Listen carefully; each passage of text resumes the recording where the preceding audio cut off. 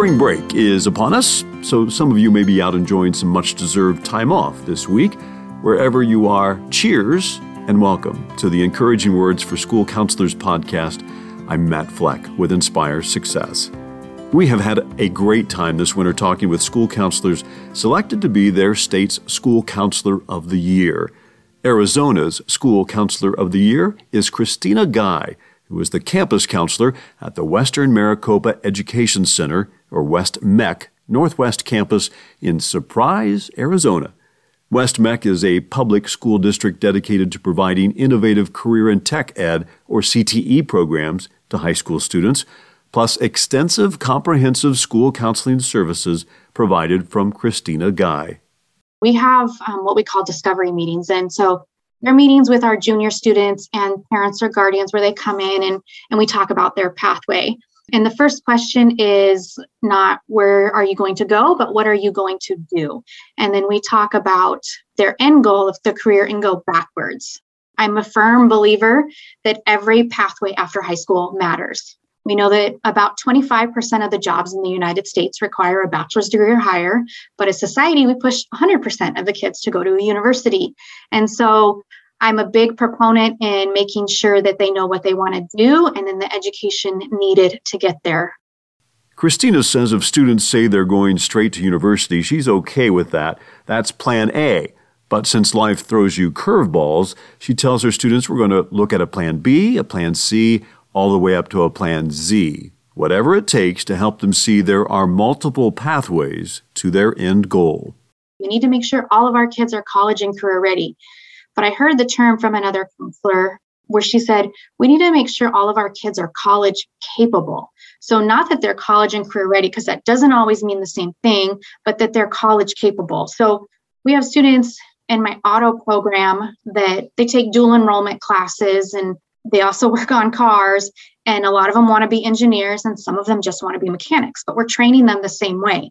And I have students and they say, Mrs. Guy, though, I'm just going to be a mechanic. And I said, well, first of all, take out the just, because there's not a just anything. You're going to be a mechanic, and that is fantastic. If things ever change and you want to go back to school later, we want to make sure that you're prepared for that.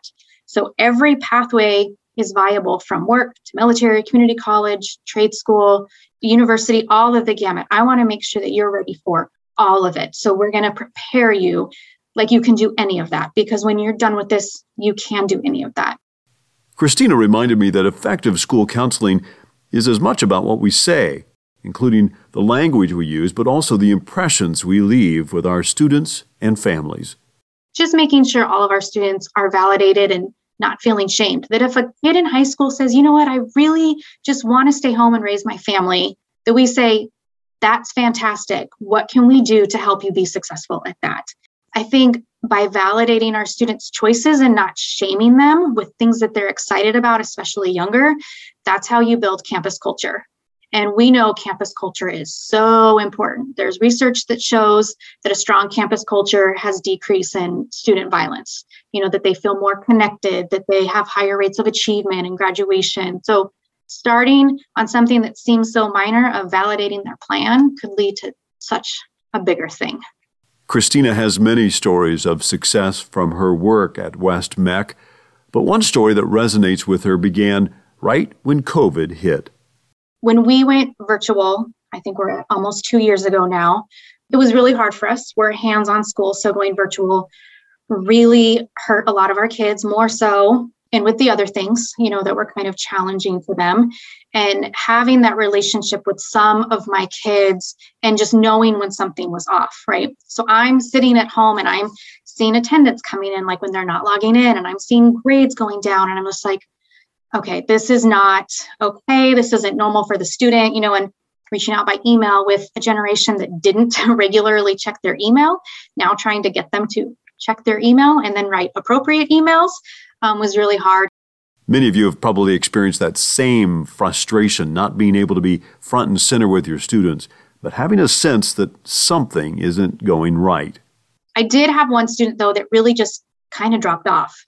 And we had been emailing back and forth, and I didn't feel comfortable with his responses and said, I want to do a Zoom meeting where I can see you face to face. I just want to make sure you're okay. And he said, all right. And so we did, and it's the typical feeling, right, when they're on their meetings. So I'm looking at the ceiling. I'm like, I'm not really seeing you, and I don't need to see you the whole time. Like, I just want you to know that I'm thinking about you. And it just seemed off.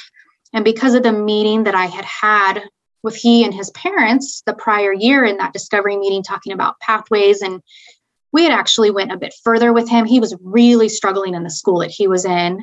He just couldn't wake up and make it there. And so we talked about an online school. So he ended up switching, and then his grades went up. And so that was good. So I had built that relationship already. And so I got off that meeting and I just said, something's wrong. So I immediately called mom and I said, something's wrong. Is he home alone today? Which I knew he was, because he had already said his older brother and younger sister were there. And she said, no, nobody's home. I'm at work, but his dad's on his way home. And I said, you need to get home. Like, something's off with him. He didn't come right out and say that he's going to hurt himself, but he really, really alluded to it. And so I need somebody at that house soon. And so dad got home within 30 minutes. And yeah, he confided in them that he was having suicidal thoughts. The student was taken to be evaluated and diagnosed as bipolar and suffering from depression. So Christina kept in constant contact with the family. Fast forward a year and a quarter, when he completed our program, and we have a recognition ceremony very similar to graduation where they go through, and he finished the program, and he had a lot more challenges through last year as well that kind of made finishing the program challenging. But the very end, mom and dad came up to me and mom said, thank you so much for what you've done. If it weren't for you, we wouldn't be here today. And I go, oh, we're happy that you could come to this ceremony. And she goes, no, he wouldn't be here alive today if it weren't for you. And it was just at that moment that I was just like, oh my gosh, like, it's so important to build that relationship with as many students. We know we can't do it with all of them, but to try and help. And if you can help that one kid, because as a counselor, we know there's no other feeling than knowing that we didn't intervene. And so I just knew through email that something was off. And I don't know how, it was just kind of that counselor gut feeling. But going back to campus culture and building relationships, everything that's really important to counselors. I know there are secondary counselors who feel it's much better to be realistic with high school students. Just tell them flat out if we don't think they're going to make it in college or aren't ready for a career. Maybe. But I tend to fall into Miss Guy's camp. Thanks to Christina Guy for sharing her story with us this week. Remember, we're always ready if you have a story or two of a school counseling experience that you'd be willing to share with us. Find all the details of how to do that at our website, inspiresuccess.org/podcast. Hey, thanks for listening. We'll be back next week.